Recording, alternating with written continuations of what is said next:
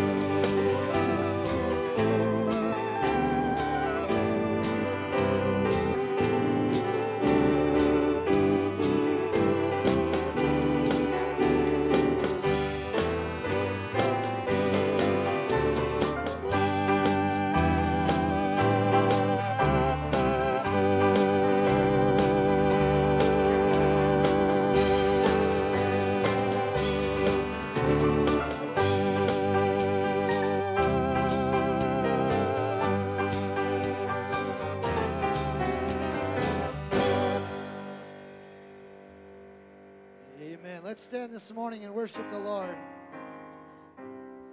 Are you glad to be in the house of the Lord this morning? Amen. Let's sing an old Christmas hymn, as they call it at the church. Oh, beautiful star of Bethlehem, shine on.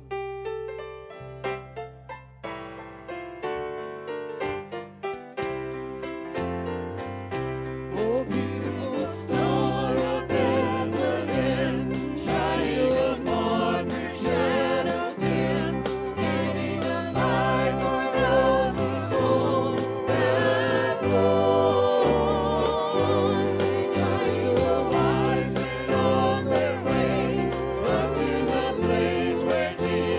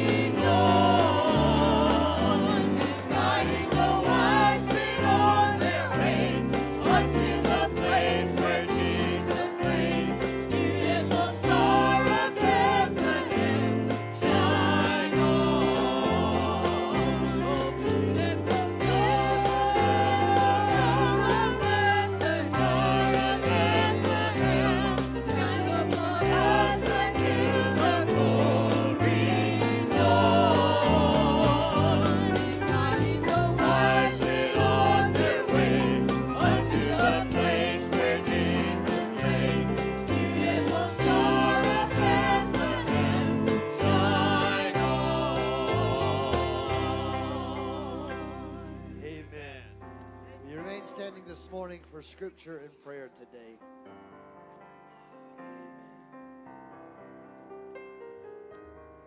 Oh, we thank you, Lord, for your presence in this house today.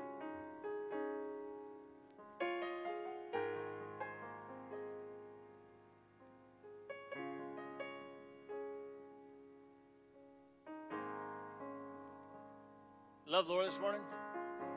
Say amen. Say amen. Hear my cry, O God, attend to my prayer. From the end of the earth will I cry unto thee when my heart is overwhelmed. Lead me to the rock that is higher than I. For thou hast been a shelter for me and a strong tower from the enemy. I will abide in thy tabernacle forever. I will trust in the covert of thy wings. For thou, O God, hast heard my vow. Thou hast given me the heritage, O that fear my name.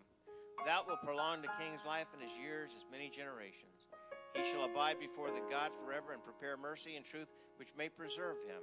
So will I sing praise unto the name forever, that I may daily perform my vows.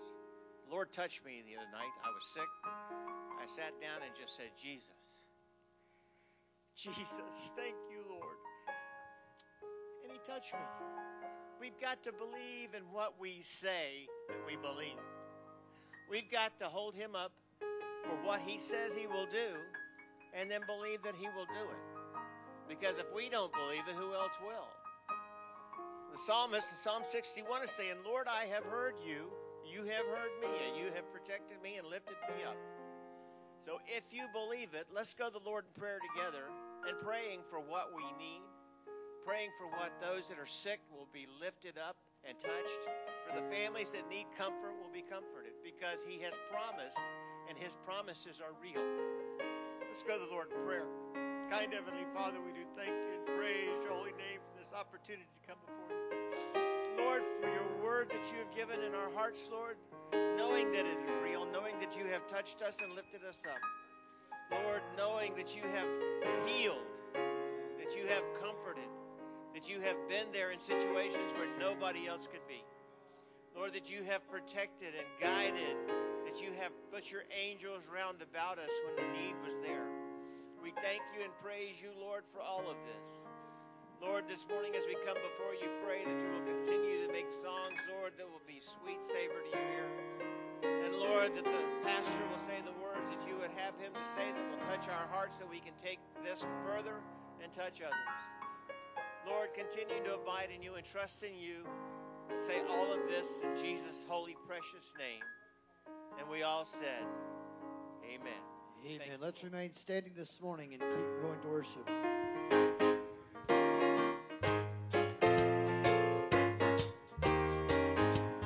Well, we sing Jesus, Jesus, Jesus. Jesus. Well, oh, what a wonderful child. Jesus, Jesus, Jesus, Jesus. will only make him mine. We like to hold the joy and bring home to this time. To the angels sing, glory, glory.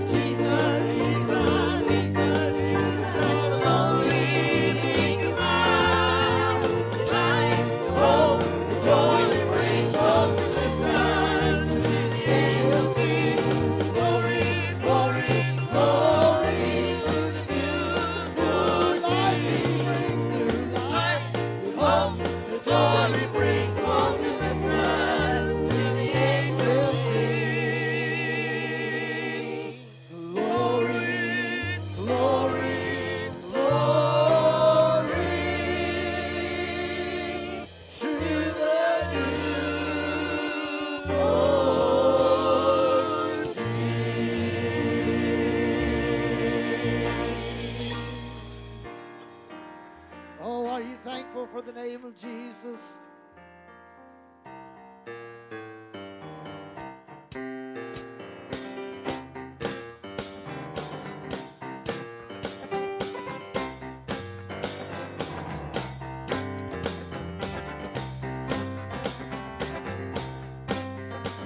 While shepherds kept there watching over silent flocks by night, behold, throughout the heavens there shone a holy light. So I sing, go, telling on the mountain, over the hills, and everywhere. Go, telling on the mountain that Jesus Christ is born.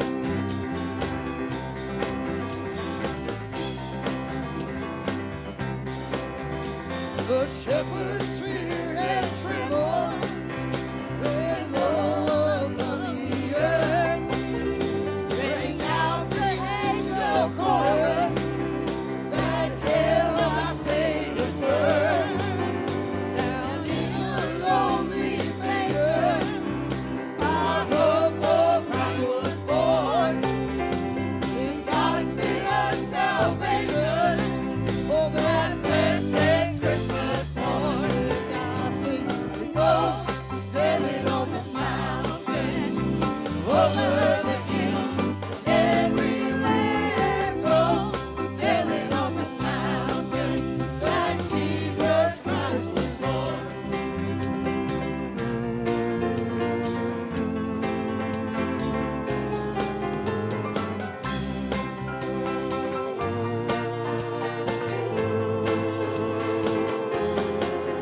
I was a lonely seeker, and I sought both night and day.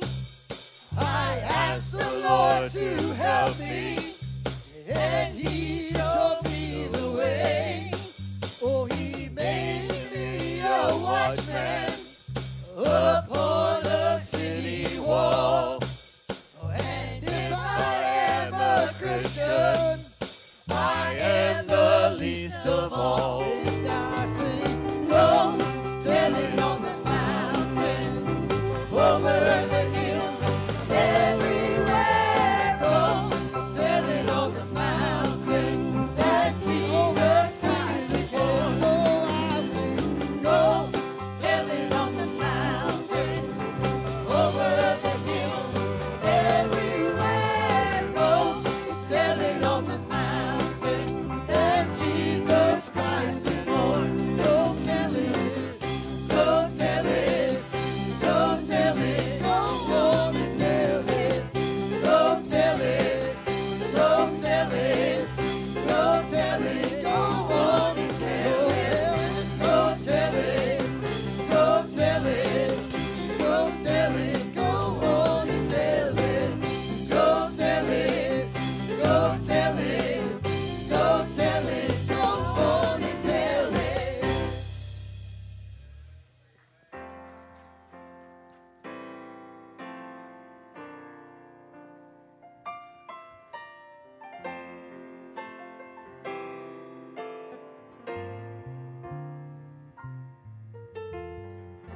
Over the skies of Bethlehem appeared a star, while angels sang to lowly shepherds.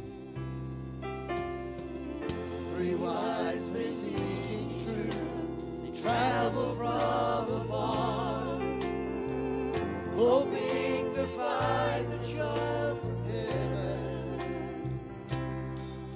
And falling on their knees, they bowed before the humble Prince of Peace. I bring an offering of worship to my King. No one on earth deserves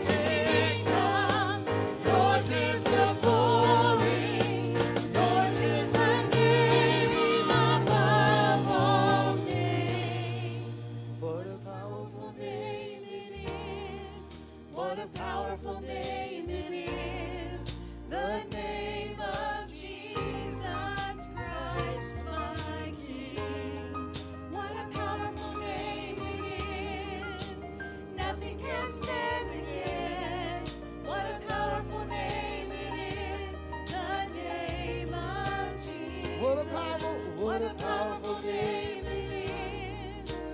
Powerful name it is. The name of Jesus Christ, my King. What a powerful name it is. Nothing can stand against. What a powerful name it is. The name of Jesus.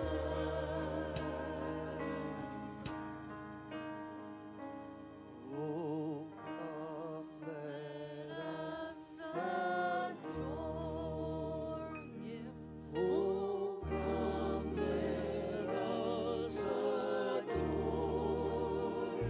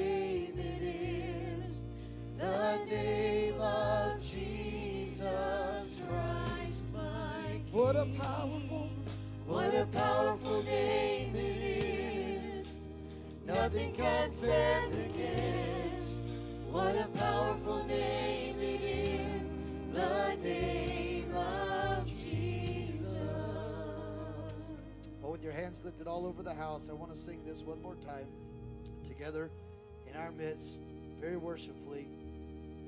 Oh, come, let us adore. Will you declare that to the Lord today?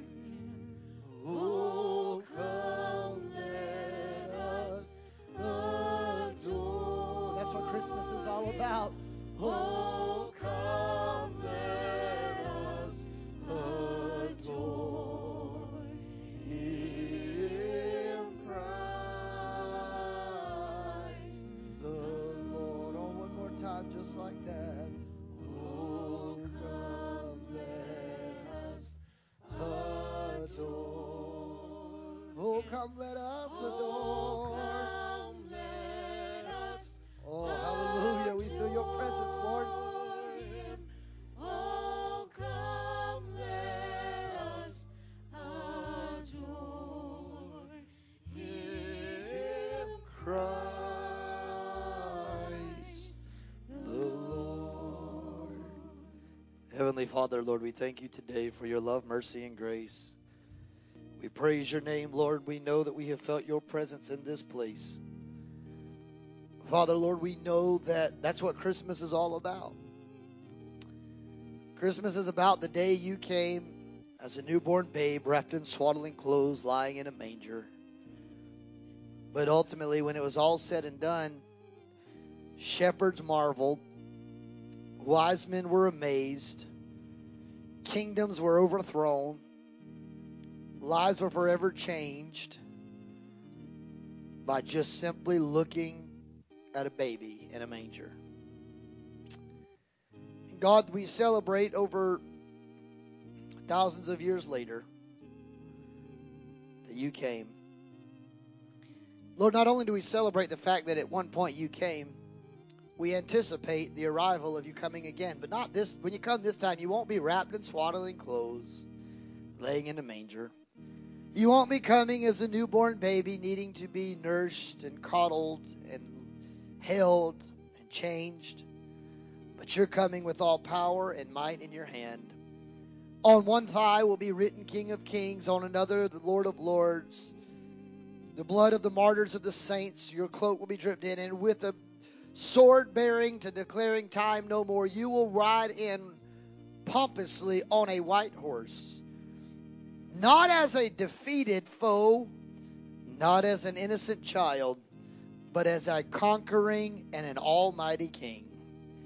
And when you come this time, you're not going to have to be held or changed or nursed, but when you come, you will come to declare time no more and to take us out of this sin-sickened world in which we live and teleport us from this mortal body via a transformation of body into a teleportation of heaven.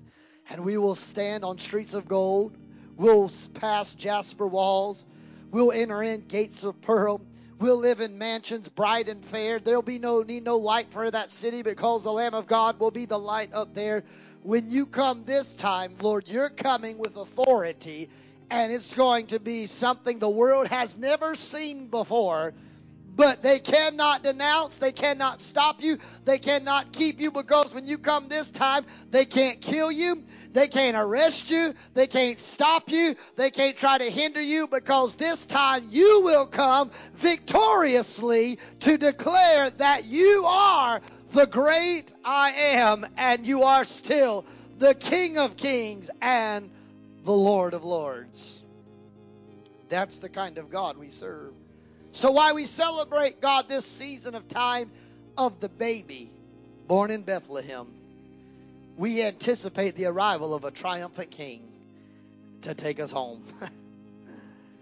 Lord, we have felt your presence in this place this morning. I believe, Lord, you've already allowed hearts and lives to be touched by the power of your Spirit today.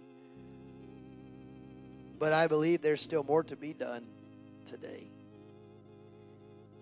And we pray all of these things in that name that is above every name, that at the name of Jesus every knee will bow and every tongue will confess that you are God, to the glory of God the Father. We declare and pray it not in in Muhammad's name, not in Allah's name, not in Buddha's name or Confucius' name, but we pray it in the name of Jehovah. Jehovah Jireh, the provider. Jehovah that will always be a healer. Jehovah that will always be a sustainer of life. We pray it in the name of Jesus Christ, for there's never been a name under heaven and earth by which men must be saved, but at that name called Jesus.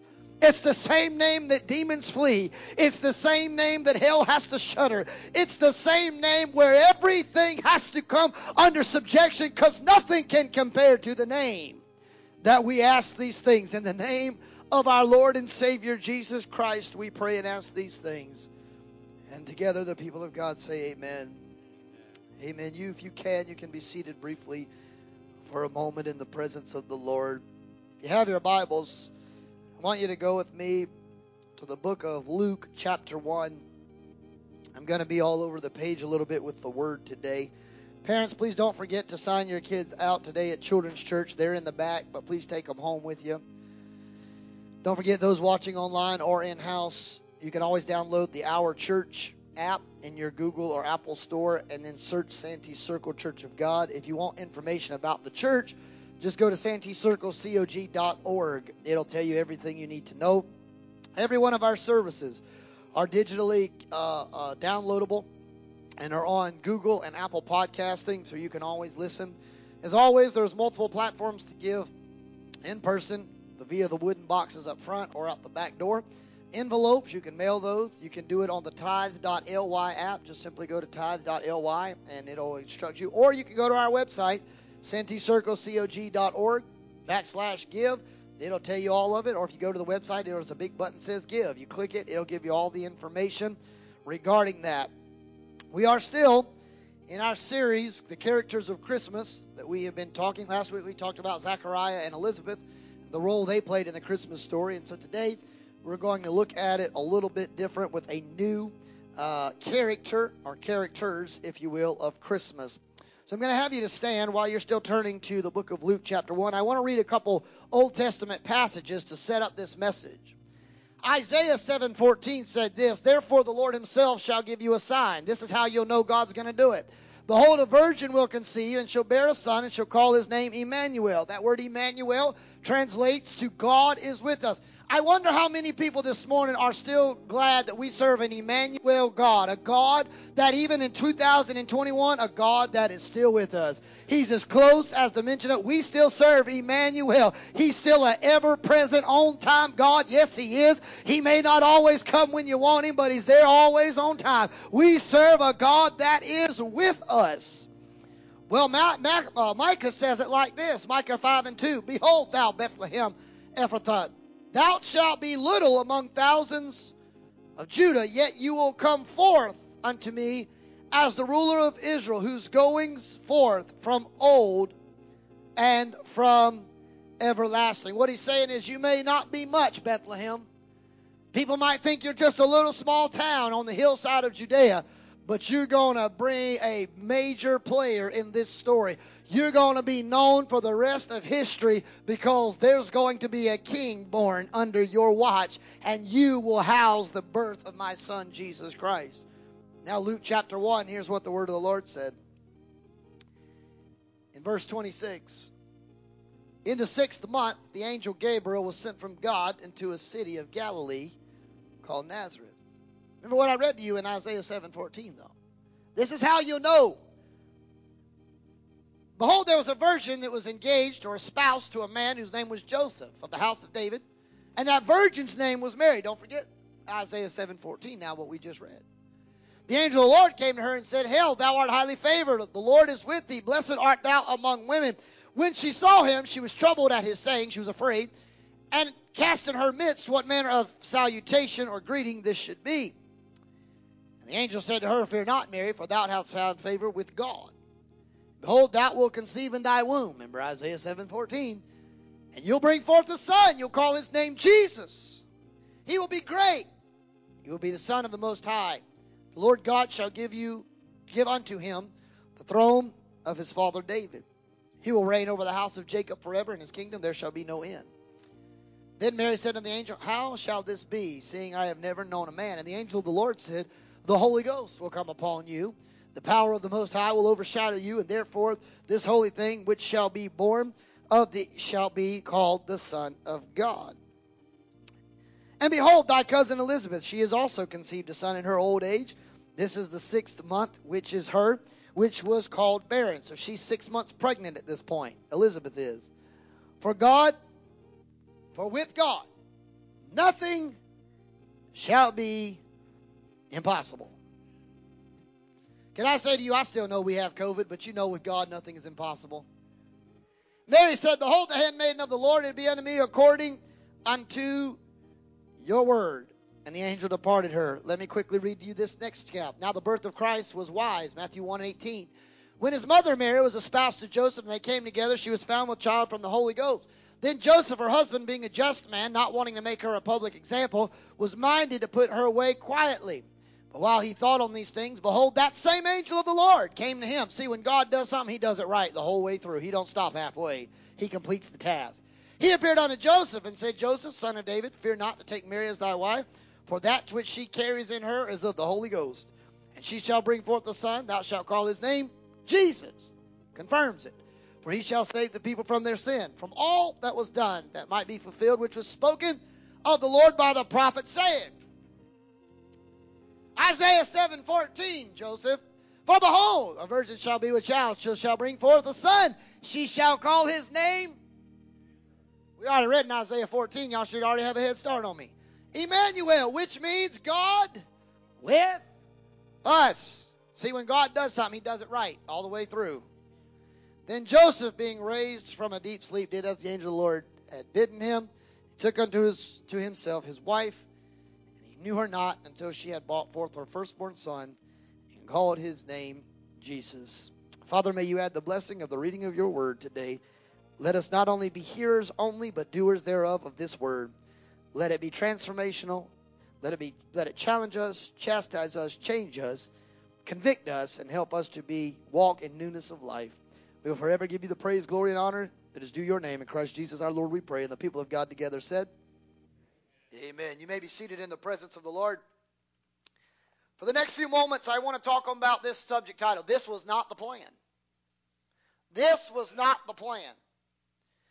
See, to understand the complexities of this story, I want to just, if you would humor me for about 5 to 6 minutes or so, paint you a background picture of what this would look like before we get to the crux of this message. You have to understand that before this angel shows up, there was already some things working out behind the scenes. I already read to you what Isaiah 7:14 said. A lot of people knew in that day and time what the prophets were. They knew what Isaiah and Jeremiah, they knew the prophets, but nobody knew when or where this plan was taking place, and certainly nobody knew who was going to be the baby's mom. They had heard this story. They were waiting. They were already under the rule of Roman captivity. They were already, the Romans were in control, and when the Roman governors and Caesars became over the region, they left under each jurisdiction kings of the people. So during this time, we have Herod Antipas, that is currently the king, watching over the region of Judea. In that same time, though, there is a governor, Tiberius, that is over the region, that his job is to make sure that the whole county doesn't have a problem. It's kind of like you have a local mayor, but then you have a governor. So King Herod serving as like the mayor of town, and Tiberius, Caesar, the ruler of the day, is the governor and the head guy. He calls the shots when it's all said and done. We know this because here shortly we will see that there is a census that is taken, and Joseph is required to go back to his his birthplace, if you will, the town of David, to register, basically, and to get a census of the people during this time. So the Jewish people are under Roman oppression. And during this time period, they had been anxiously awaiting for a Messiah to come. But their view of the Messiah was a little bit different than God's view. They thought the Messiah was going to come and establish an earthly kingdom. Once he established an earthly kingdom, he would overthrow the Roman captivity and would overthrow the Romans, and the Jewish people would now be in charge, and the Romans would serve them. But that's not how God was designing this, because God doesn't operate on the same wavelength and the same scale as man. Because man can make a plan, but the plans of man don't always match the plan and the will of God. God had a different plan. God was not interested in establishing and overthrowing earthly kingdom. God was interested in establishing a kingdom that the Bible said whose ruler would have no end. It wouldn't be a temporary kingdom. It wouldn't be a kingdom just for a couple years of peace or a couple years of prosperity. But God was wanting to establish a kingdom that forever and ever there would be peace and prosperity. A kingdom that we're not of this world, but we're headed to a different place. We're just pilgrims sojourning in this land, but our final resting place is in the kingdom of heaven across Jordan's swelling tide. That's the plan. But I could imagine Mary one day sitting around her dinner table recounting to her children the story, what it was like before all these kids came along. You know, Jesus had some brothers and sisters, the Bible tells us. I can imagine her sitting there at the breakfast table one morning and they're saying, Mom, how did this all happen? Jesus is so much different than us. Because here's what really happened. Here's the real story. Joseph and Mary were sweethearts. They fell in love. Now, some scholars think Joseph might have been a little bit significantly older than Mary. We don't know exactly how old he'd have been. But most theologians put Mary somewhere around the late teens, early adulthood. She wasn't an old woman. She was very young. She had met the love of her life. She thought he was the most handsome man she'd ever laid eyes on. He thought she was the most beautiful girl he'd ever seen. They had courted. They had dated. They had rode down into Bethlehem and had a Bethlehem cheeseburger from time to time at Bethlehem's Burgers. They didn't have a Ford Mustang, but they did have a camel. They rode around town on their camels. They might have had a Bronco, but it wasn't the kind y'all used to drive.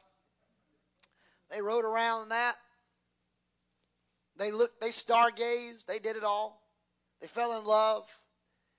Their engagement process is a little bit different, because in that day, when you became betrothed or engagement, it was a long celebrated event.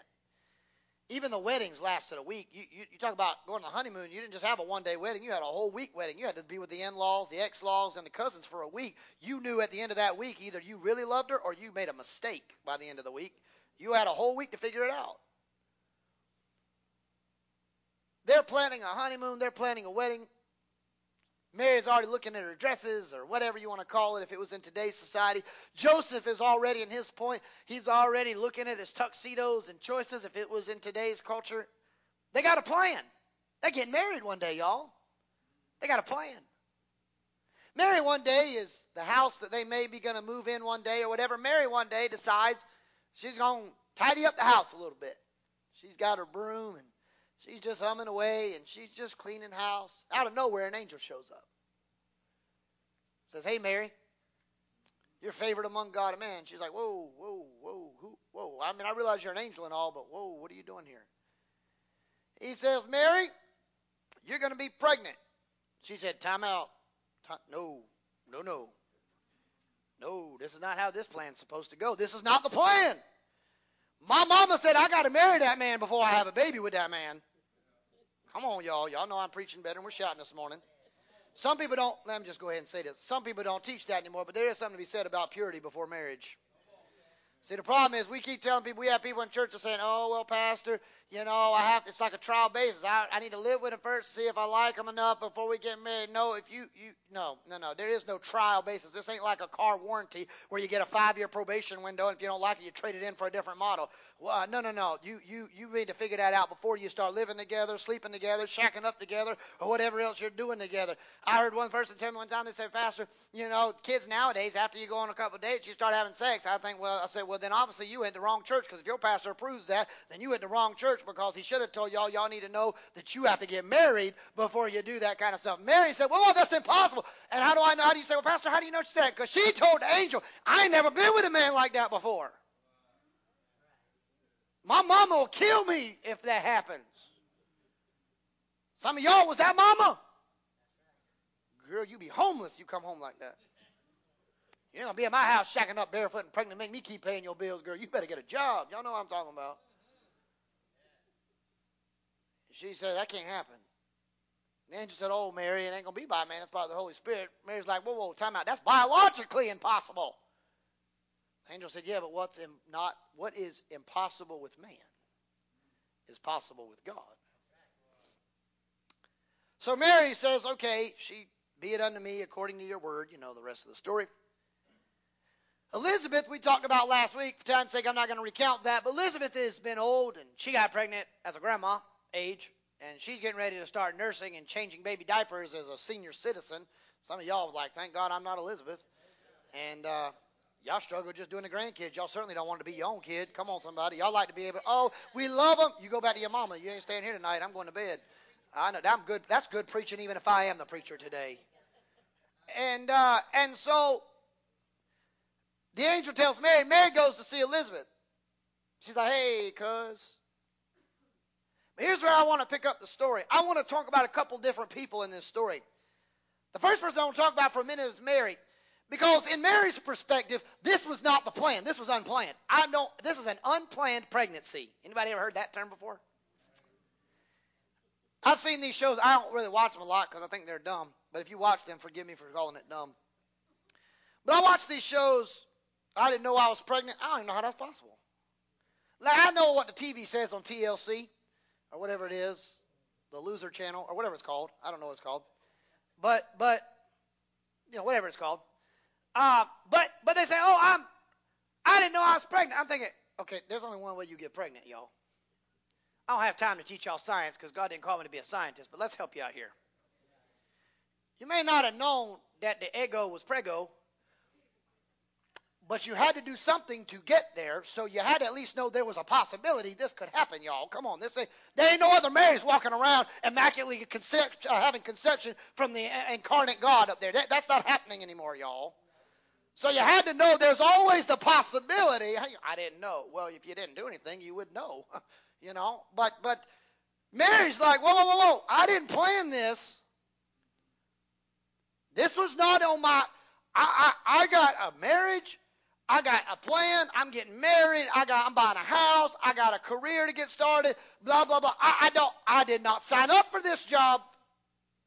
This is not what I asked. I'm an older teenager, young adult.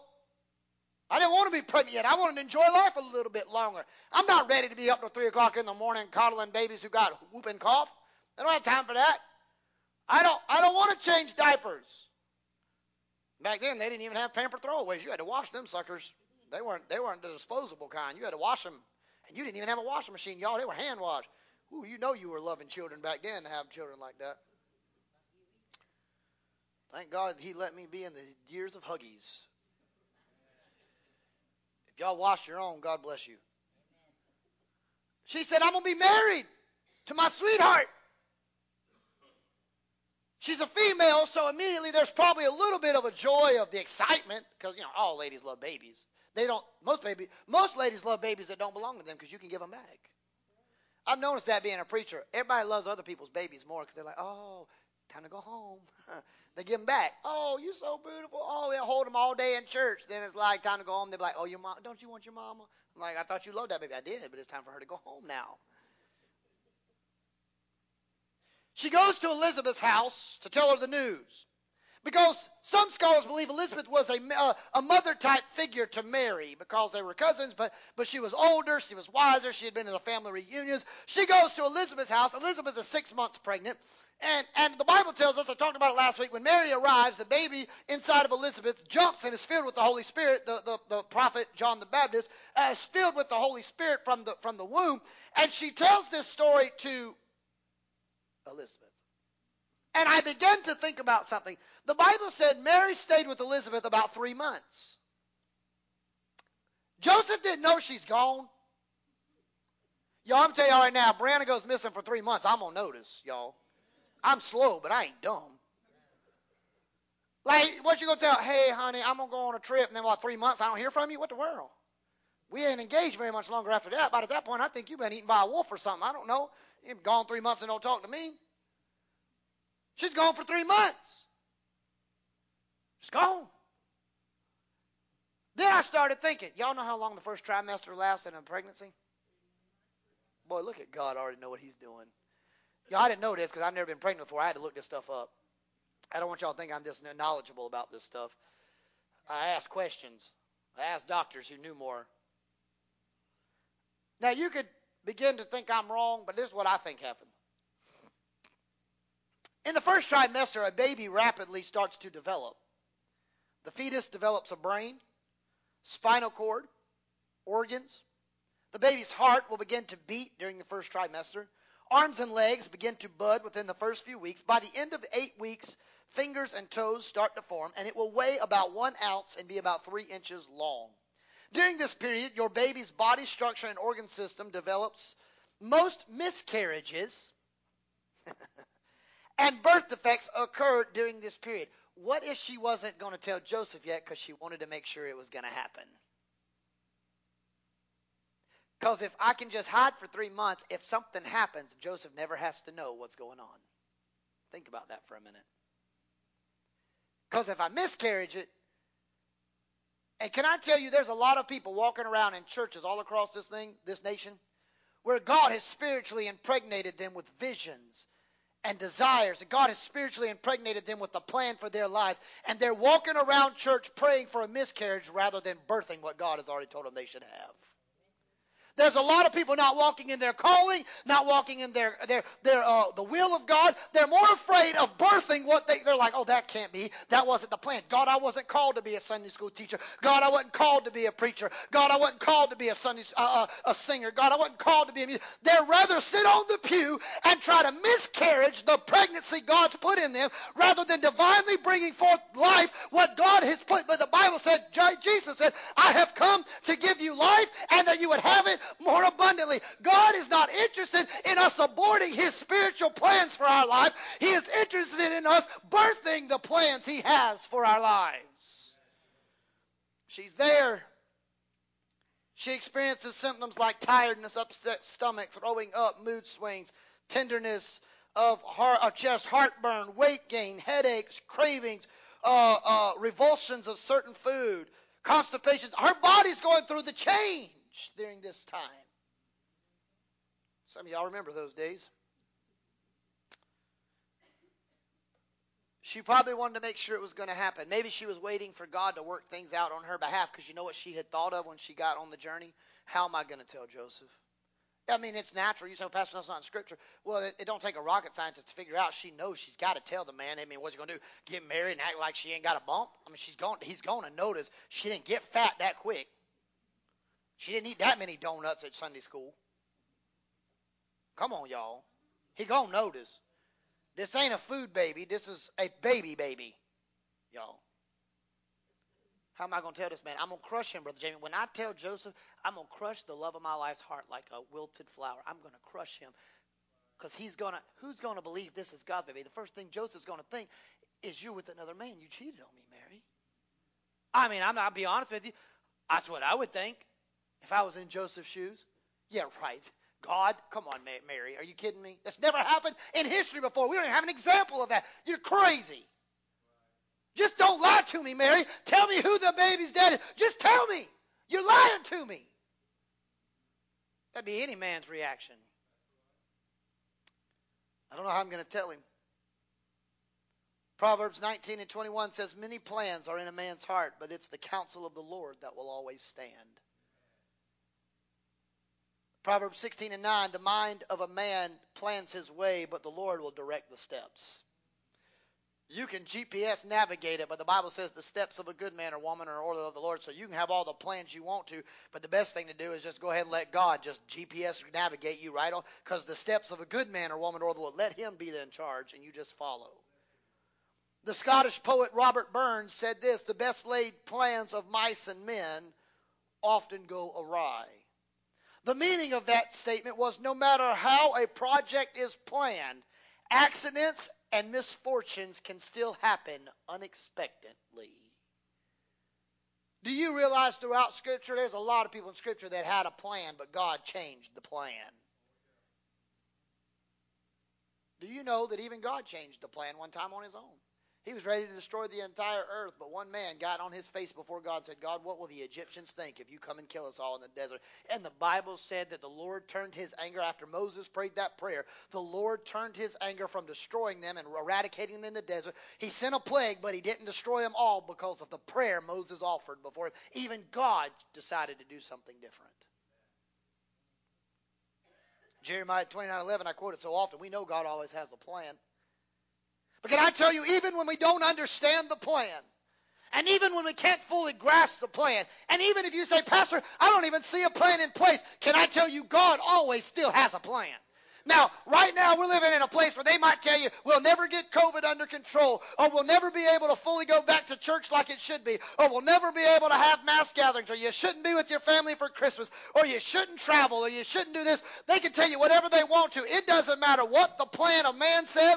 I don't care who's in office. I don't care who's in charge. The Bible gives me clear direction that there's going to come a day that the plans of man ain't going to matter anymore, because when Gabriel blows that trumpet, man's plans doesn't matter, because the plan of God will prevail. We're leaving this place. We're out of here. We're going to heaven. They can have my car. They can have my suit. They can have my house. I won't need it anymore, because God's taking me home with him. God always has a plan.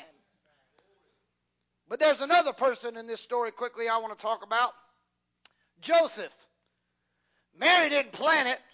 Joseph wasn't expecting it.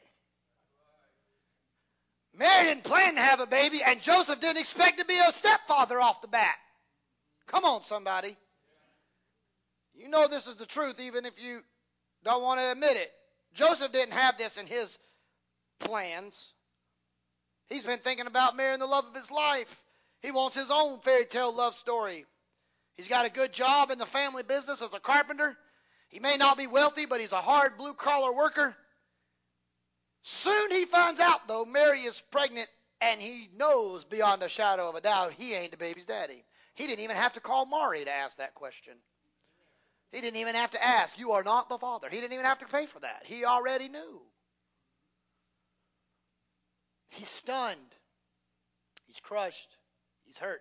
I wonder, I don't want you to raise your hand because I don't want to put you on the spot, but I wonder how many of us in times of our lives, there have been times of unexpected turns in our lives where we have been crushed, we have been hurt, we have felt the pain of suffering. Can I tell you that even sometimes things that we expect to happen, it still doesn't feel right when it happens. It still seems like it's unexpected when it happens.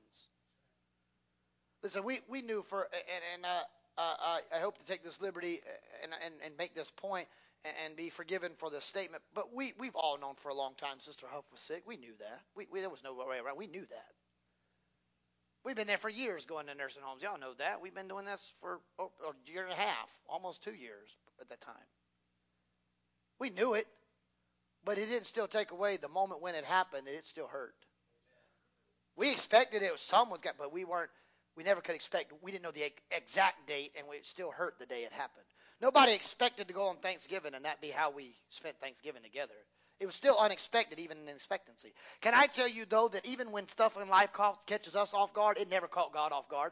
God knew exactly the time. The Bible said he holds the time of our lives in the palm of his hand. He knows the number of hairs on our head. Can I tell you this morning that you can, or this right as we get ready to be around lunchtime, can I tell you this morning that this is the plan of God's for your life, that when you feel like you can't make it another step, when you feel like there's no hope in sight, when you feel like all hell's coming against you, when you say, Pastor, I don't understand why I'm going through this. I didn't see this coming. I didn't expect this job offer. I didn't expect this job termination paper. I didn't expect to find out this information. I didn't know that this was going to happen to me. You don't have to sit at home and be worried or fretting, because the Bible said, why worry and take fret of the thought of tomorrow? For if the Lord takes thought of the birds of the air to feed them, and he clothes the grass with dew in the morning, how much more so does your heavenly Father take thought of you? Nothing caught God off guard. You may have come here this morning or be watching online and say, I'm going through something I never thought I'd walk through, never experienced, but I'm telling you, God never has one time in heaven ever said, I didn't see that coming. But God's always been in control, and he's still in control. He's got COVID under control. He's got the church under control. He's got our lives under control. God is still in control. And when God does something, he doesn't do it partially. He does it all the way. It's a hard pill to swallow that she's pregnant. It's even a harder pill to swallow that it ain't a man's baby. It's divinely orchestrated. That's even harder because it's never been done. You can't even prove to another time in history that's happened. That's a hard pill to swallow. Being a righteous man, though, the Bible said he didn't want to publicly shame her because she could be killed for that. He loved her enough to do that. So he was just going to divorce her quietly and just break it off and just say things aren't working out. But there's something to be understood because the Bible said Joseph was a righteous man because he was a devout man, a righteous man. See, what righteousness will do, it will not, this is some things that I learned about righteousness. Righteousness not only enables you to do unthinkable tasks, but it'll give you peace in the midst of chaos. And it will empower you when you don't think you can get up the next day. Righteousness will allow you to see past appearances and see people's hearts. Not their appearance, but their hearts. Samuel, when going to anoint David, he thought he had found David's older brother. He thought, that's a man, he's strong as an ox, he's well formed, he looks good. And the Bible said that the Lord said to Samuel, but I rejected him. And Samuel said, but why, God? Look at how amazing he is. And this was the reply God gave. Man looks at the outward appearance, but God looks at the heart.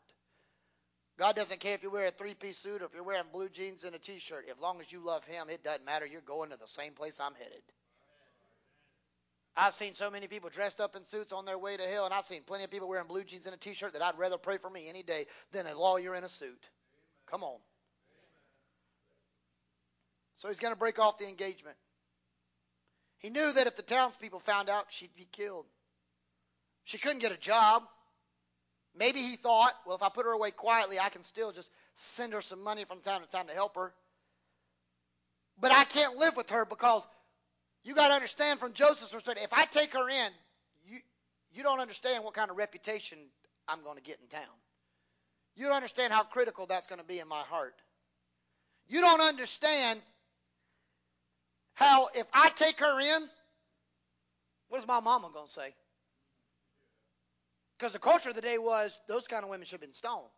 We're not even married, so what? I'm going to tell my mama that I got a girl pregnant out of wedlock? Well, that ain't going to go well. Well, if I tell my mama I'm not the baby's daddy, somebody else says, well, she ain't going to really be looking good on Mary because she's going to think she's a tramp. Hello? They ain't going to have a good daughter-in-law, mother-in-law relationship right now. And if I also take her, you know what else is going to happen? The people in town is going to start thinking something about me too. I got a good name in this community. I don't need to get that messed up. He had to think about his reputation. He didn't think he could live with the stigma of that. He wasn't sure he could even raise someone else's child who was birthed out of wedlock that didn't belong to him. I mean, you got to remember, off the bat, he's a stepdad. Boom, like that. But Joseph taught us a lesson that I want to tell you today. Don't make permanent decisions on temporary circumstances. Because it might seem like a bad situation at first, but what? The devil sometimes will appear for evil. God will turn it around for something good. What if Joseph would have walked away? He never would have been a part of this story. He'd have never went down in human history as the man that taught Jesus how to first build a car out of wood. First use hammer and nails. God, remember, Jesus was a kid, so at some point he played outside. No doubt he had to learn how to do certain things. I mean, but who taught him? Probably his stepfather. So there would have never been a time where we hear of Jesus being a kid and enjoying the things of life from 0 to 12 or whatever. Joseph would have never been a part of the story. You see, God knows what he's doing because he'll make sure all the players are on the same page when he does something. See, sometimes it's God who throws the curveballs. We always like to blame the devil. Well, the devil threw me something I didn't expect. Sometimes it's God who throws the curveball. It's hard to believe it, but sometimes it's also God who throws the monkey wrench in our plans to further point out that we are frail humans and we need a Savior. And we can't do it without him. So sometimes God does it just to prove you're not who you think. You're not as big and bad as you think you are. You need me anyway. Sometimes God does it so that his glory can be revealed. So God sends the angel to Joseph to confirm. Can I tell you another thing about righteousness? Righteous people, they'll hear God speak. But they'll not only hear God speak, but they'll listen to the voice of God and they'll follow the instructions given by God himself. Righteous people will listen to God, follow God, and carry out the plan of God.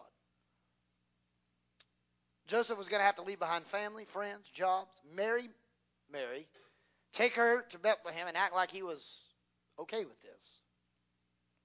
Obviously, we know while on the trip, Mary gives birth in Bethlehem to a baby boy. But before they can go back home to Nazareth, you can't take this baby. You got to understand, Nazareth from Bethlehem is 5,600 miles away. Not in a Mustang. Yo, we're talking camels and walking. It was at least a 4 to 7 day journey, depending on how far you traveled. At least. Trying to get there by the time you did caravans and you ride the horses, if you didn't walk. They say it was a 7-day journey. I mean, it was a long journey. How are you going to do that with a pregnant woman? And now that she's given birth to a baby, how are you going to take a less than a month-old baby and take him cross country? And you don't even have the same amenities you have in today's society. Y'all, some of y'all that had babies, y'all know how hard it was just to go to Walmart with a baby, much less go cross country. Some of y'all wouldn't go to Walmart with a baby. Y'all brought in somebody out just so you could go buy groceries without that baby. So Joseph had to change his plan again. The Bible tells us Joseph had to go to plan B. He got a house in Bethlehem. Because the Bible said the Magi showed up in Bethlehem. Well, Jesus, by that point, would have been about 2 years old. So for 2 years, Joseph had, whether we rented it or bought it, he never got to go back to Nazareth yet. He's living in Bethlehem now. He had to pack up and live there now. Wasn't his plan. But finally, as Miss Carol makes her way, here's the last thing I want to tell you. But there's one other group. Mary wasn't planning a baby. She was unplanned in this, unplanned pregnancy. Joseph was unexpected, like, whoa, this ain't happening. But can I tell you there was a third group of the people? There was the world. And they were unprepared for his arrival. They didn't expect him to come. I wonder if hypothetically today, if Jesus were to blow the trumpet right now, how many people would have got up? In churches, not in the world. No, I didn't say how many people in the world would have left. How many people in our churches would have left when that would have just happened? Because I would suffice to say, and please do not judge me as I get ready to close, please do not judge me in saying this, but I'm pretty sure that there's going to be a lot of people surprised. They're going to be sitting on church pews when Gabriel blows a trumpet and they're still stuck here and they didn't get to go. Because the world was unprepared. They're going about life as usual. There's no room in the inn. They're all doing their own thing. The innkeeper said, I got a barn in the back, so they used that. But you notice nobody ever goes out there and asks him, do you need another blanket? Do you need another pillow? You want us to bring you some food? She gives birth to a baby in the night. Nobody comes out there and offers the newborn baby and mama their room inside. No, they leave her outside. Nobody checks on this baby. Because the world didn't care, because they weren't prepared for this. It didn't matter to them. Can I say we're living in a day and hour that not only is the world today still unprepared and don't act like Jesus is coming back, but there's folks in the church acting like Jesus ain't planning on coming back anytime soon. And some folks in the church are going to be unprepared and shocked when he comes back and go, wait, I didn't know he was ready. And it's like the 10 virgins. 5 of them were ready.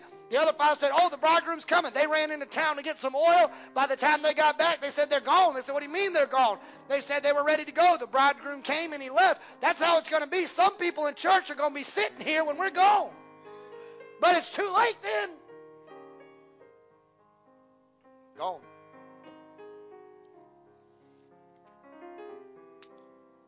So here's my charge to you today. Listen to what this preacher has to say. If you've heard nothing else, listen to this. 'Twas the night before Jesus, and all through the house, not a person was praying, no one in the house. Their Bibles were laying all closed on a shelf.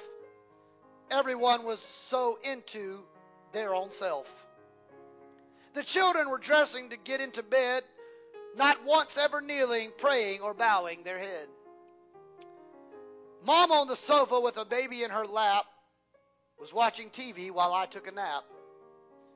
When outside the house there arose such a clatter, I rose to my feet to see what was the matter. To the window I flew in a hurried flash, opened the shutter, threw up the sash. When to my surprise, what should appear? It was the angels proclaiming Jesus had come. He was here. With a light like the sun, sending forth a bright ray, I knew a moment, this must be the rapture day. The light of his face made me cover my head. It was Jesus returning, just like he said. Though I possessed worldly wisdom and was of all men wealthy, I cried when I saw him, in spite of myself, in the book of life. He held in his hand was written the name of every saved man. He spoke not a word as he searched for my name. And then he looked at me and said, "It is not here." And I hung my head in shame. The people whose names had been written with love, he gathered to himself, and they left for the Father above. With those who were ready, he arose without sound, while the rest of us were standing all on the ground. I fell to my knees, but I was too late. I had waited too long, thus sealing my fate.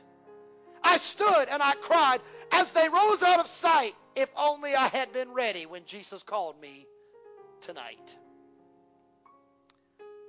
See, the words of this poem, the meaning is clear. The coming of Jesus, church, really is drawing near. We only have one life, and when the last call, we'll find out for sure the Bible, it was true after all.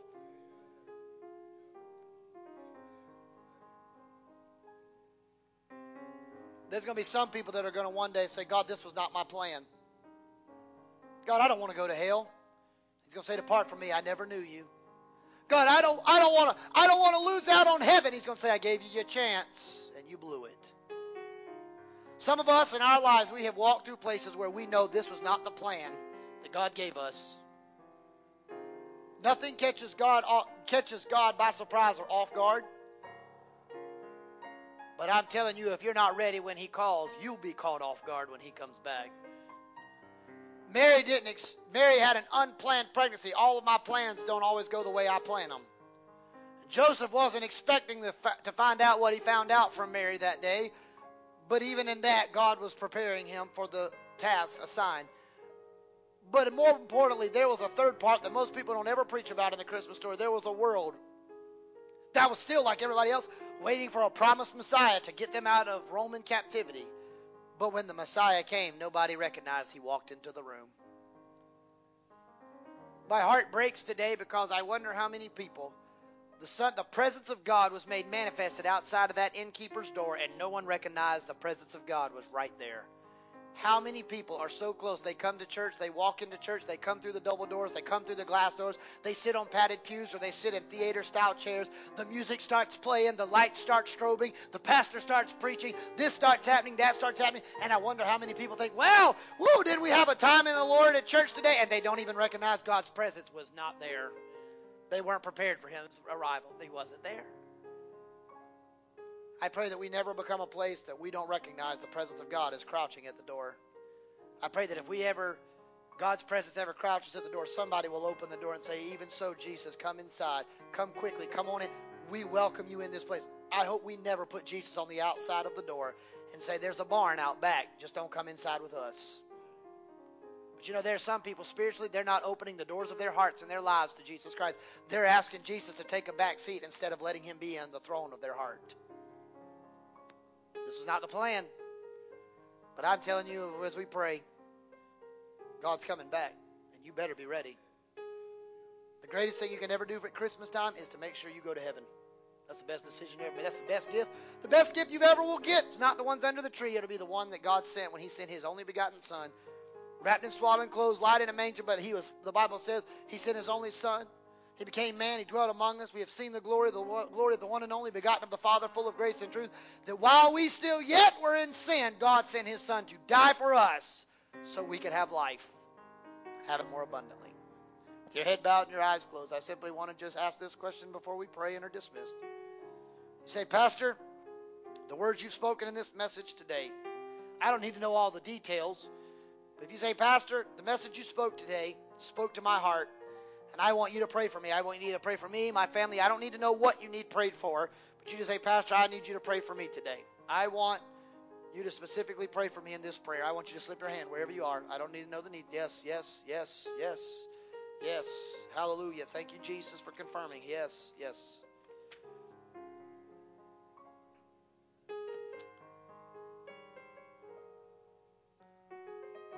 I'm going to ask you all to stand right where you are.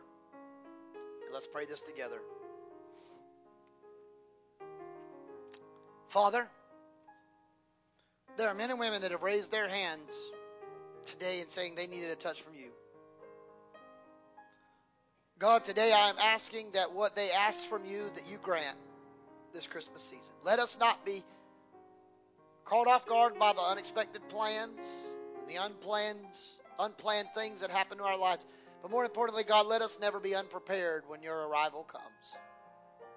Whether they raise their hand for themselves, a loved one, a situation in their lives, there's still a God who's in control. The same baby that was born thousands of years ago is the same one that sits at the right hand of the Father making intercession on my behalf today. So today I pray for those special requests. Thank you for the presence of God we have felt in this house today. And as we go to and fro our destination, I continue to ask you to bless us on our journey homeward. God, bring us back safely tonight at 6 p.m. for our Sunday evening worship service. Wednesday night at 7 p.m. for our Bible study. And next Sunday morning for our services again. And guard us throughout the rest of this week. In Christ's holy and precious name we pray. Amen. Before we pray our benedictory prayer, those joining online, God bless you. Thank you for being here today as well. Don't forget Sunday services tonight at 6 p.m. Also Bible study Wednesday at 7 p.m. Let's say our church benediction and proclamation. Immediately following that, I'm going to have Brother Archberger to pray our benedictory prayer. Let the words of my mouth and the meditation of my heart be acceptable in your sight, O Lord, my strength and my Redeemer. May the Lord bless you and keep you. His face shine upon you, be gracious to you, lift his countenance upon you, give you the peace of God that surpasses all human understanding, and guard your hearts till he comes again. I love you. Amen. Brother Archberger.